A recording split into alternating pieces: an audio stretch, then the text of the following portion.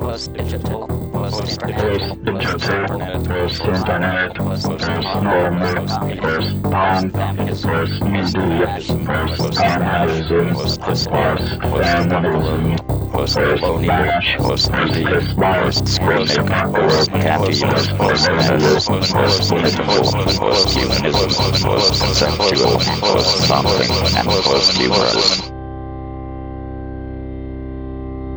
Postman. Welcome to the Postman. In this third episode, I discuss with Laura Beloff, a Finnish media artist and researcher. She has an impressive career in new media art, ranging from wearable electronics to biotech. Currently, she is a professor at the IT University of Copenhagen, where she, among many other things, works with scientists in robotics, evolution and art, the REAL research group. We had a fascinating discussion about her way into the academia, her artistic work, Christmas trees, self-driving cars, among others. You can find links to her work from the episode's show notes or from the podcast's website. But now to the discussion. So I'm Laura Beloff. I'm at the moment working in IT University in Copenhagen. I'm a sort of an accidental academic. So I studied to become an artist, and I am still an artist, and I am actively making works, but accidents happen, so I also ended up in academia. I work with the sort of a crossover art, science, technology, which is very much also in my interest and not necessarily an accident, that one. But so I guess the art is the first one for me, and then the science and technology follow that. How did that accident happen? The academic accident. Yes. Yeah, that's weird. I guess as a person, I think I'm not very strategically planning on careers or anything like that. I'm just extremely interested of things. And so that led, of course, that I studied arts really long and a lot of things. So I studied in Finland, I studied first photography. And at the end of photography, I noticed that I'm actually fighting against photography. And now we are talking like somewhere 1990s. And then I'm like, okay, so what then? And then suddenly early 90s and the computers sort of all started appearing in my horizon. And one day I realized that with the computers you can actually imitate behavior. So it's real time and you can imitate behavior, which completely kicked me in. And that moment I also, looking at my works in photography, I realized something. I realized that what always bothered me with photography was the idea of the past moment. So photography very much at that time was dealt as a kind of some sort of a record or some sort of a moment which has happened. So it's a kind of an evidence. And I always was fighting against that. So of course digital world could work differently, and that was sort of a marriage with that immediately, but not because of technology as such, but because of these features that you could deal with in a very different way with the art and with the ideas. So I guess one could say that already that time I was very interested of concepts of artificial life and things like that, without not necessarily very systematically realizing myself that. Yeah, so, I mean, then the accident happened that you start going with that. And, and then at some point I thought, I probably was thinking like, I don't know, 7, 8, 9 years, should I do a doctorate, which was, now it's more kind of expected. Earlier it was not so expected. And at some point then I thought, okay, maybe that's a way to go deeper into my own interests and work. So that was my reasons to start doing a PhD. And then, of course, when you end up doing a PhD, other things start emerging, and then you realize, okay, now I'm expected to work in academia. So there comes other players and agencies somehow on your plate, and that sort of accident happened then at some point that I was finishing my PhD, and this institute actually contacted me and asked if I would be interested to come here, and I said, I'm not sure. You're a science institute and I'm an art. But they had an interest in that sort of a combination. And so I came here as a kind of test here, and now I'm still here. 5 years ago I came first time. So I mean, it has good sides and bad sides. My own interest was very much this, that, okay, so much talk about art and science and technology and these crossovers that art and science should work together. So what is it in real life? That was also my interest, to come and test out. Does it work? Oh, that's really interesting. Can you talk a little bit about what kind of research are you doing right now? Okay, so I have, as my PhD was sort of concluding quite some years of work, which was dealing. When I started it was not called wearable technology. That word didn't exist. So it came soon after I started working with the things you wear. However, the way the wearable technologies has developed this is my own personal perspective, is very much the fashion and this sort of let's say design issues came with it. I was not actually interested of that. So I end up in exhibitions where I felt that nobody realizes I'm not belonging here. So what I was interested was human enhancement. So questions, and I actually pretty much could claim also that a lot of the work on wearable technology actually stems from questions of enhancing the human, even if they might focus on, fashionable things and so on. But I think a lot of them come, and I was specifically interested in that. So I had then PhD sort of looking at this as an artistic strategy and trying to also pinpoint down that not all the wearables follow, for example, the lead of cognitive scientists or some others who are aiming for a smooth experience, but there are a few which don't, and I saw myself in that context. So I was trying to picture out. However, that idea that you have enhanced humans, at the end of that, where I sort of got more and more interested in biology and sciences and how other people think, I also noticed that, well, wait a minute, we are not only enhancing the human, but we are enhancing an environment. And that sort of kicked in my thinking. And after I finished the PhD, I also started looking at the environment and sort of human enhancement and environmental enhancement. And now comes the Finnish part. So Finns, and I'm not sure you know that too, have a tendency, I think there's some kind of a myth that Finnish people would have stronger nature-human relation than other people. The other might be more urban or so on. So there exists this underlying tone. Well, I think an interesting question, what I see myself dealing with is, if that's true, so what if when we have an enhanced human and we have enhanced environment, doesn't that imply the relationship must also change? And that's sort of been my focus. So this kind of hypothesis that this, what is that relationship, and what kind of relationships can there be? So, like a lot of work in previous years for the humans, now I have more work which tries to look at the environment, but actually the focus is in between those. So that's sort of concretely what I do. I have some ants in the lab at the moment. And so I'm part of a really super interesting and fun research group here in the house, which is actually the only crossover research group. So it's called REAL, Robotics, Evolution and Art. Mm-hmm. And in that,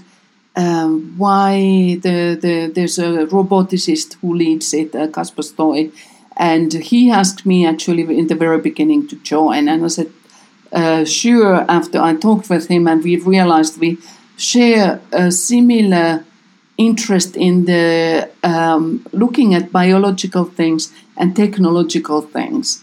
And then came a third person as a kind of senior level who was looking at the artificial intelligence.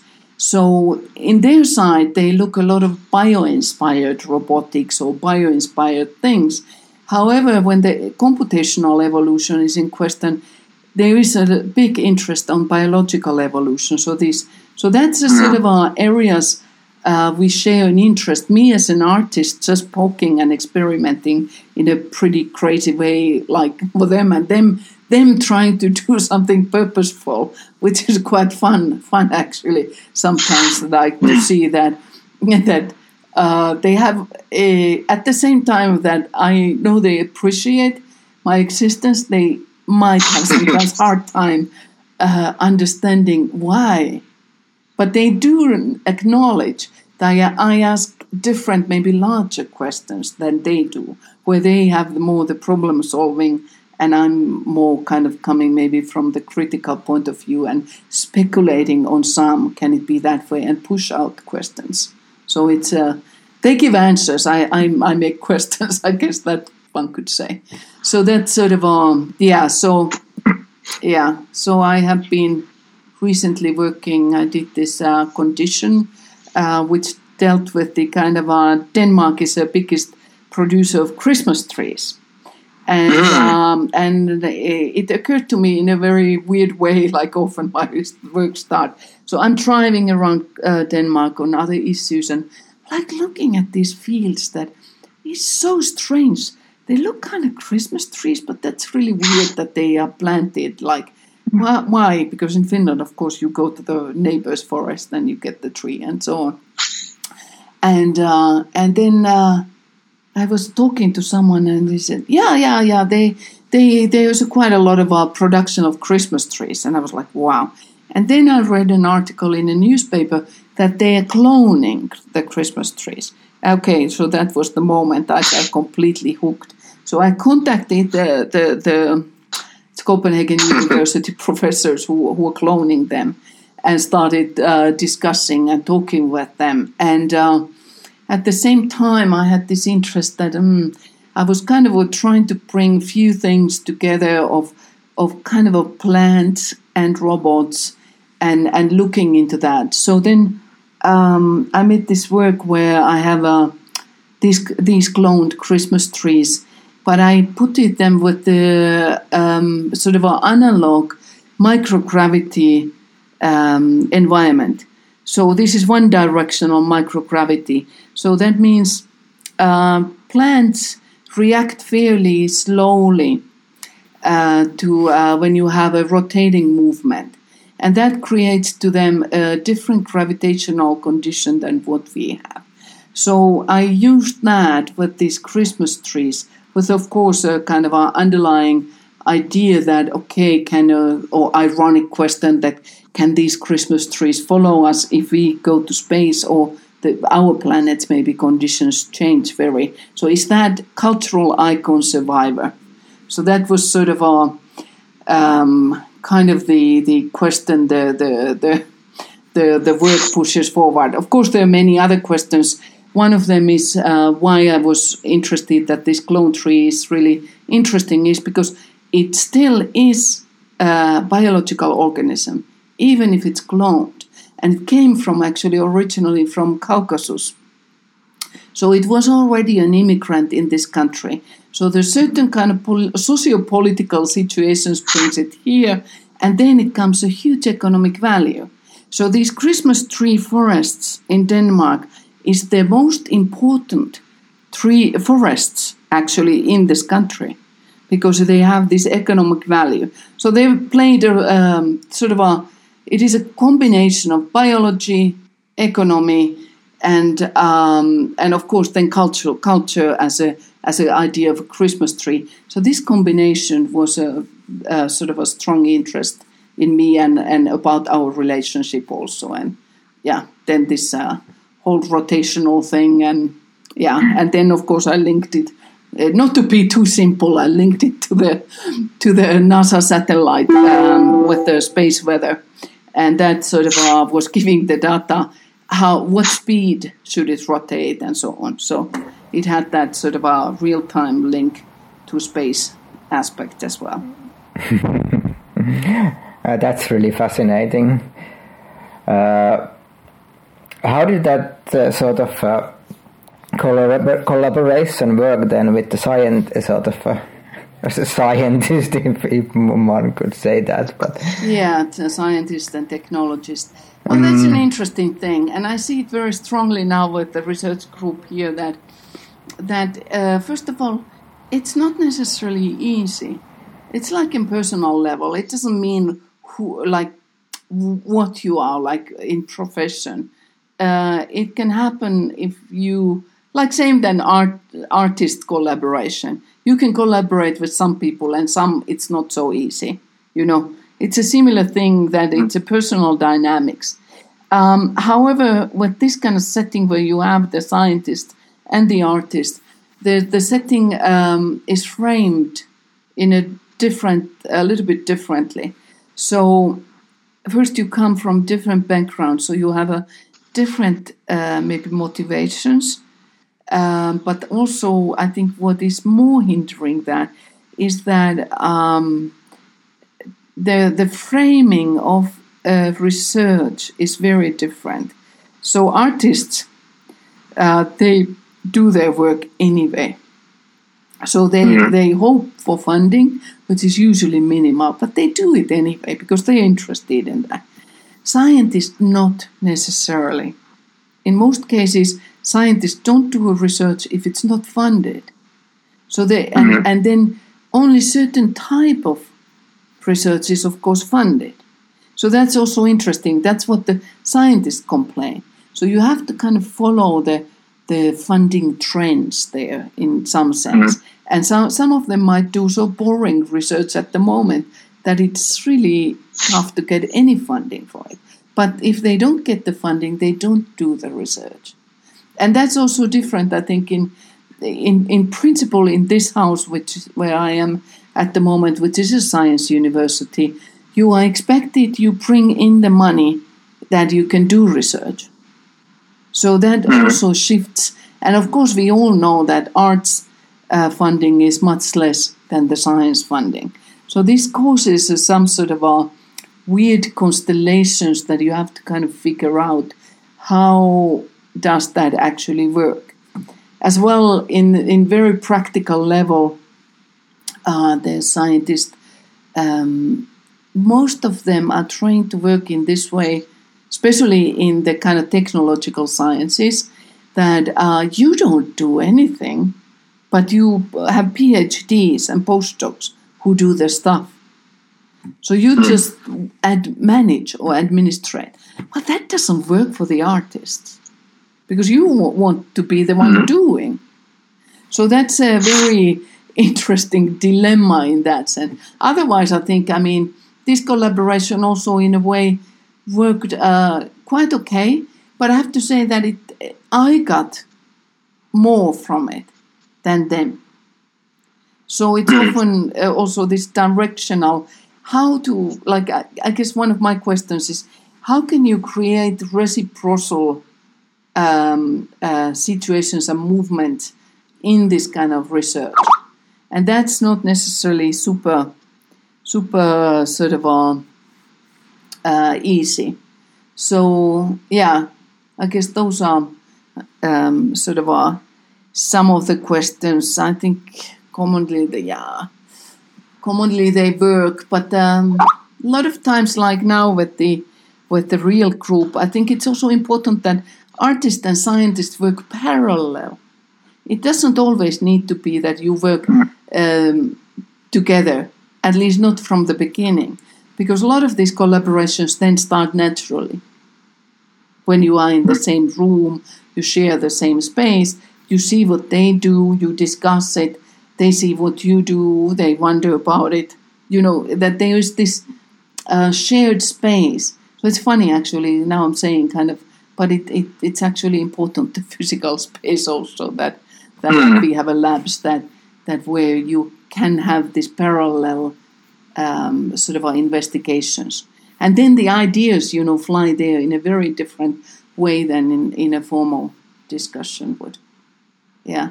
I don't know if that really answered your question. Anyway. Yeah, I think so. Just really, really interesting points. And yes, it's very interesting to hear. If it just sort of jump more into your artistic work, or however you want to sort of frame it, but if you think about technology's role in your work, how do you see it? Do you see it as a medium, or is it like a tool or something else? What's the relation to the technology you use? Yeah. First, I don't always need to have technology. It's not a must for me. But often they somehow might reference then technologies, or they reference future, which is sort of let's say, mocked up together with the kind of ideas. So in some sense, underneath, you might have technological thoughts. I think I've worked a lot with the various technologies. I am extremely interested of this idea how biology and technology meet, and that's of course at the moment biotechnology, which is an engineering discipline. So that kind of already implies that there is a strong technological component.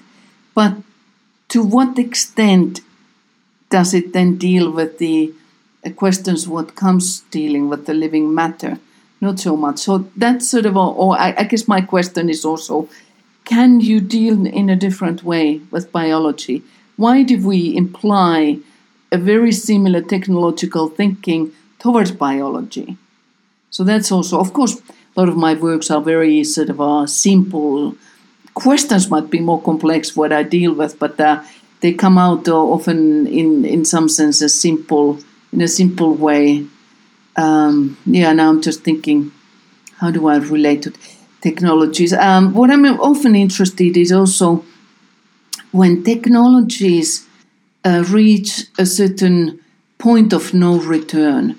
So that, like for example, I dealt with my human enhancement works a lot with the networks and how we humans, which is now obvious, but when I started it was not so obvious, that we all live in this kind of two worlds. One is networked and one is maybe physical, and they're sort of a meeting point. So I'm interested of technologies that make a kind of profound change in the humans' lives. So somehow, like from network technology, there's no point of return anymore. It would be more expensive to try to establish a new system or go back to the old system. So that's what I mean with the point of no return there. Whereas like with biotechnologies, my interest is also that I think it changes our relation to the natural organisms or other non-human organisms, because now we design them. So that means you need skills to do that. And like it is an interesting question, I think, to poke with the idea that if the same way that, let's say, someone designs a chair, like the typical designers, how would you design an organism? And if you are a designer, if you are an artist, which comes from an aesthetic sort of a training, so not necessarily looking at the functionalities, but looking at certain other things, how do you design an organism? Or how do you design or modify the organism to a certain direction? So I think those questions are really interesting, because that has not been possible before. But that's possible now, or it's becoming more and more possible now. So I guess my relation to technology is in this sort of questions which somehow impact us more than necessarily something which we are so accustomed to. Yeah. I'm just thinking of cars, but that's actually wrong, because self-driving cars is, of course, an interesting phenomenon which is coming. And that's also, I mean, what is really interesting in it, when I was talking with someone, when I realized that it's always talked about to us as, and you see the showing of the small cars, but the actual driver behind that is trucks, self-driving trucks. And trucks, of course, I mean, as a logistic, that makes totally sense, but it feels scary. And that's why I think we never see those in images when there's talked about the self-driving cars. So, yeah. Yeah, that's true. It was actually just today in Finland news that there's going to be self-driving trucks in the roads for this year. I think it was granted. Yes, exactly. One fears them a little bit, doesn't it? I mean, I think they make less mistakes, but there's some fear because it's so big, somehow, than more with the smaller scale cars, yeah. Yes, and you can't really know what they are going to do in a way that if you see the driver, you can in some ways trust that if he sees you, he will not drive over you. But if you don't see anyone, you don't have any reference point. And that actually is said to be one of the problems with self-driving. Is it a smaller or bigger car? Is this when you cross the street as a pedestrian, you often make an eye contact with the driver. And if you don't have the driver, how is that? How do you communicate that sort of a shared trust that, okay, now it's my turn, kind of. Yeah, that's true. And also that there's no regulation yet, maybe. So if you see a self-driving, I don't know, Mercedes-Benz, does it behave differently than, I don't know, Volkswagen? Yeah, that's an interesting thing, isn't it? Like what is your identity with then? But like which one takes more risks? Does the Mercedes-Benz take more risks? And are you okay with that? And then you might be 10 minutes before in your destination than with the Volkswagen. Which, that's an interesting speculation one can get from that. Yeah, that was really interesting about the biotech, the sort of that it's a technology and we are creating in one way that what I've been studying is sort of digitality, or how the code creates the sort of constructs the world in a very physical sense, but in biotech it's even much more concrete in a way. And how do you see sort of artist's role in that? Yeah, that's a good question. Like, I mean, now, what can an artist do? What should be the artist's role? I mean, in the world, I think that we're a little bit pushed on the side, but I would blame also on that a little bit artists themselves with this easily sort of taking a very strong. We have a right to do what we want. Yes, I agree with that. But this idea of art for art's sake, this kind of separation from societal questions, and I think that sort of had a little bit maybe hindered throughout the years that the arts would be considered as an important part of society from wide public. There are always people who think that, but I think there's also a lot of people who think this is nonsense, and I would like to get rid of that sort of a nonsense thinking. But the more acceptance, and that's of course interesting question. Then, what is an art's role to deal with science? Science, of course, their immediate answer is, oh, you're good in disseminating because you deal with the public and so on. So that's the easy answer. However, I think a lot of our artists are not interested in illustrating the scientific discoveries. I think they are more, at least those which work in this kind of experimental arenas, they are interested of doing critical questions. They're interested of poking around. What does it mean? So if you think of scientific knowledge as a rational side, and then we have as humans, as sort of our biological beings, we have this experiential side in us, and I think that art could, at least one thing it can do, can maybe bridge that, so that you can somehow meet the scientific knowledge with the sort of experiences what you have in the physical world, and sort of a poke around that. At least that's one thing. Of course, critical questions. A lot of artists have worked on ethical questions on biotechnologies. That's of course also important. But I also see that artists can be innovators, and they can show, at least for scientists, they can show different methodologies, different ways to think.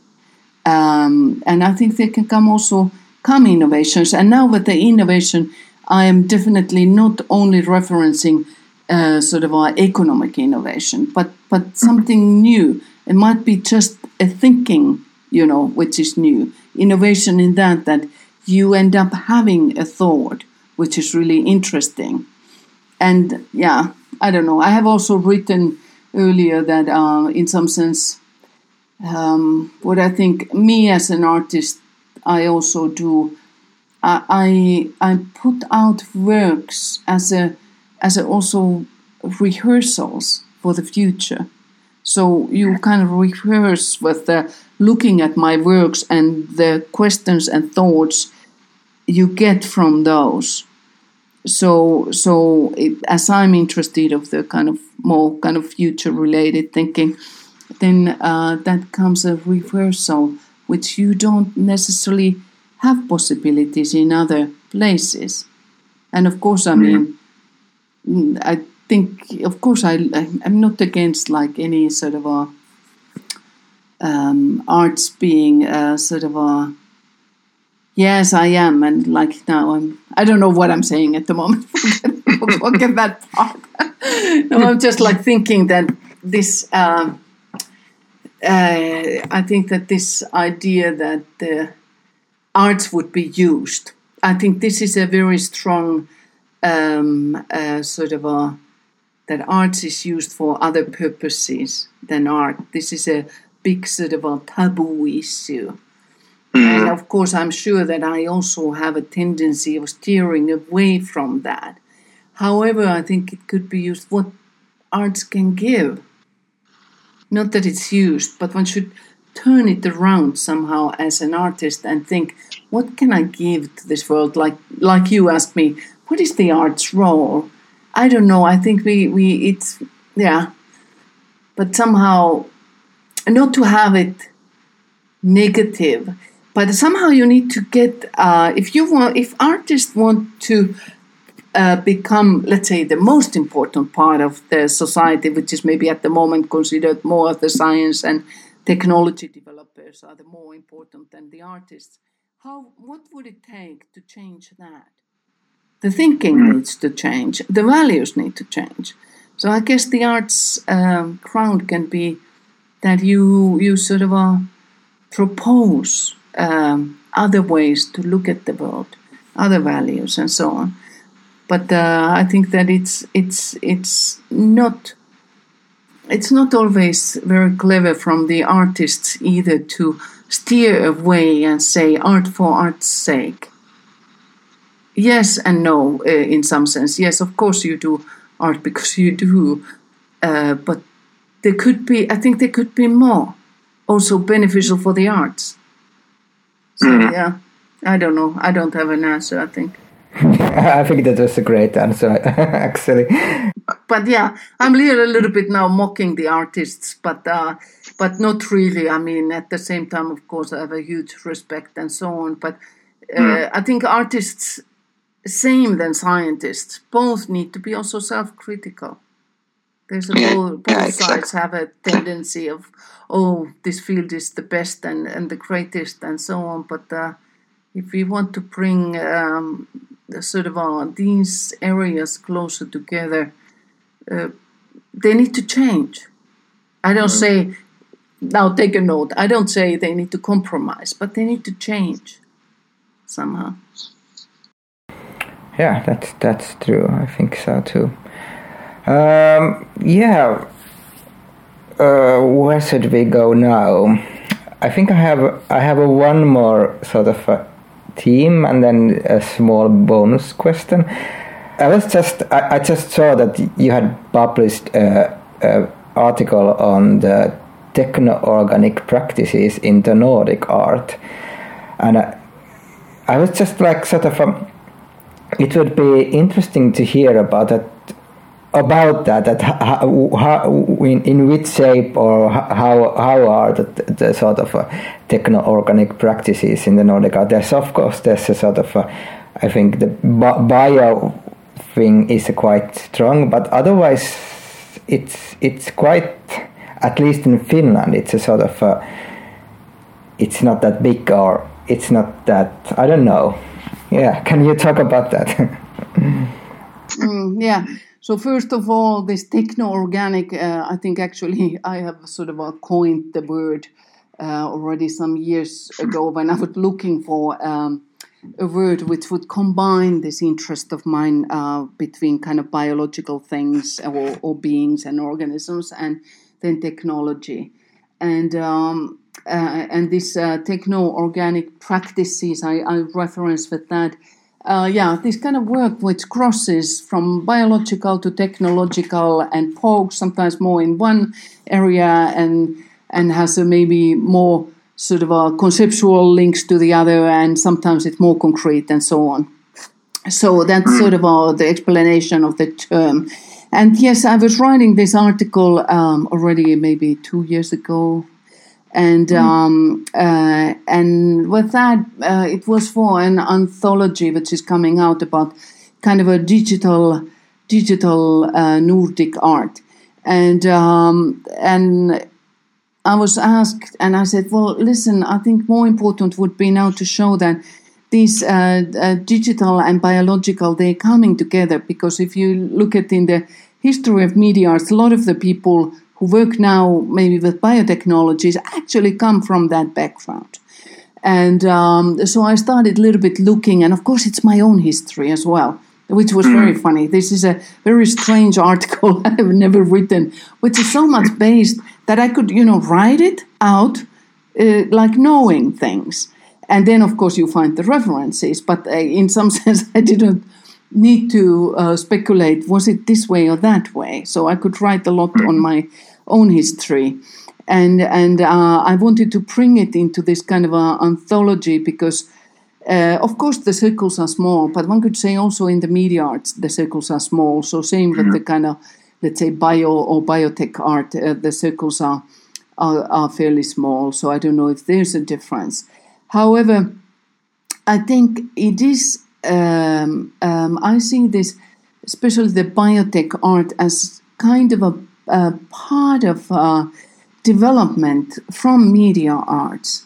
So sort of people working with the media technologies and looking many things and doing, and how a lot of them started looking into biotechnologies. And I think that why this happened, I think it's caused by the, let's say, our challenging questions as a humankind at the moment, which is one of them is climate change and there's sort of environmental questions, which are big ones, what we have. And I think this sort of has boosted, because, artists are in some sense sensors of or antennas of society. So they often start poking around of issues which are very important. And I think that sort of boosted up. And maybe the interest in technology as such, and already having some skills with that, brought also a lot of the artists to look at this other side. So that's sort of what I wanted for this article to bring out, that now there are several artists also in the Nordic with work crossover. And one of maybe my one of the works which I find very interesting has been Antti Tenetse's this long-term work with the tracking of animals like wolves. And why is that? I mean, that seems so obvious, and it seems science is done and so on. But if you really start thinking it, so the tracking is done with the satellite. So suddenly, wolf, which is considered as a sort of a wild animal, is a different animal now, I think, because he's suddenly connected to a satellite, and we can suddenly follow him with the digital tools or the digital representation of that. So that kind of idea that biology and nature is no longer what it used to be, sort of really strongly, I think, kicked in with this work, or it's easier to understand what I'm after when writing this article, is to show these practices where it crosses over. So that was really there, and of course the article a little bit talks also about the history of media arts, specifically in Finland, and also I've lived in Norway. So I have somehow Scandinavian tour going on in my life. So looking at how different places have developed with the media art and now with the bio art is also quite interesting to observe. Yeah. So. Yes, fascinating. Yeah, great. Thank you. I think we have been spoken about a little over half hour, so I think it's good time to maybe stop. I have we'll link to your work in the podcast's website, but I have one more sort of a bonus question which I ask in the end. So it's about that if you could take only one digital device to a desert island, what would you take? Oh, wow, that's an interesting thing. One digital device. Oh, that's really interesting. I was going to say satellite phone, but then I'm not sure. Maybe I would take the satellite. But it's not really digital. That's an interesting thing.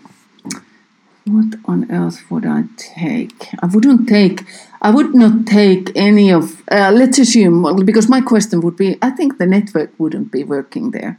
So let's say if it's that deserted, there is no mobile network. So it doesn't make sense to take any of the network, except that if you can build your own network, and that's why I'm thinking immediately, like maybe satellites would be safer than the kind of a land-built sort of antennas. So, yeah, but then digital device, I guess I would take, would I take a tool? Okay, the sort of to measure when I'm building there something and trying to make a connection to the outer world. Yes, that I can measure if the currents go correct and so on. Something like that I would take. Yeah. Okay. That's fascinating. I would take a tool. Yeah, I would take a tool to be able to build something. That's sort of, I guess, what I would say. Yeah. Okay. Okay. Thank you, and thank you for the podcast. Thank you for listening to Postman. More info from the website www.thispagehasssomeissues.com/postman.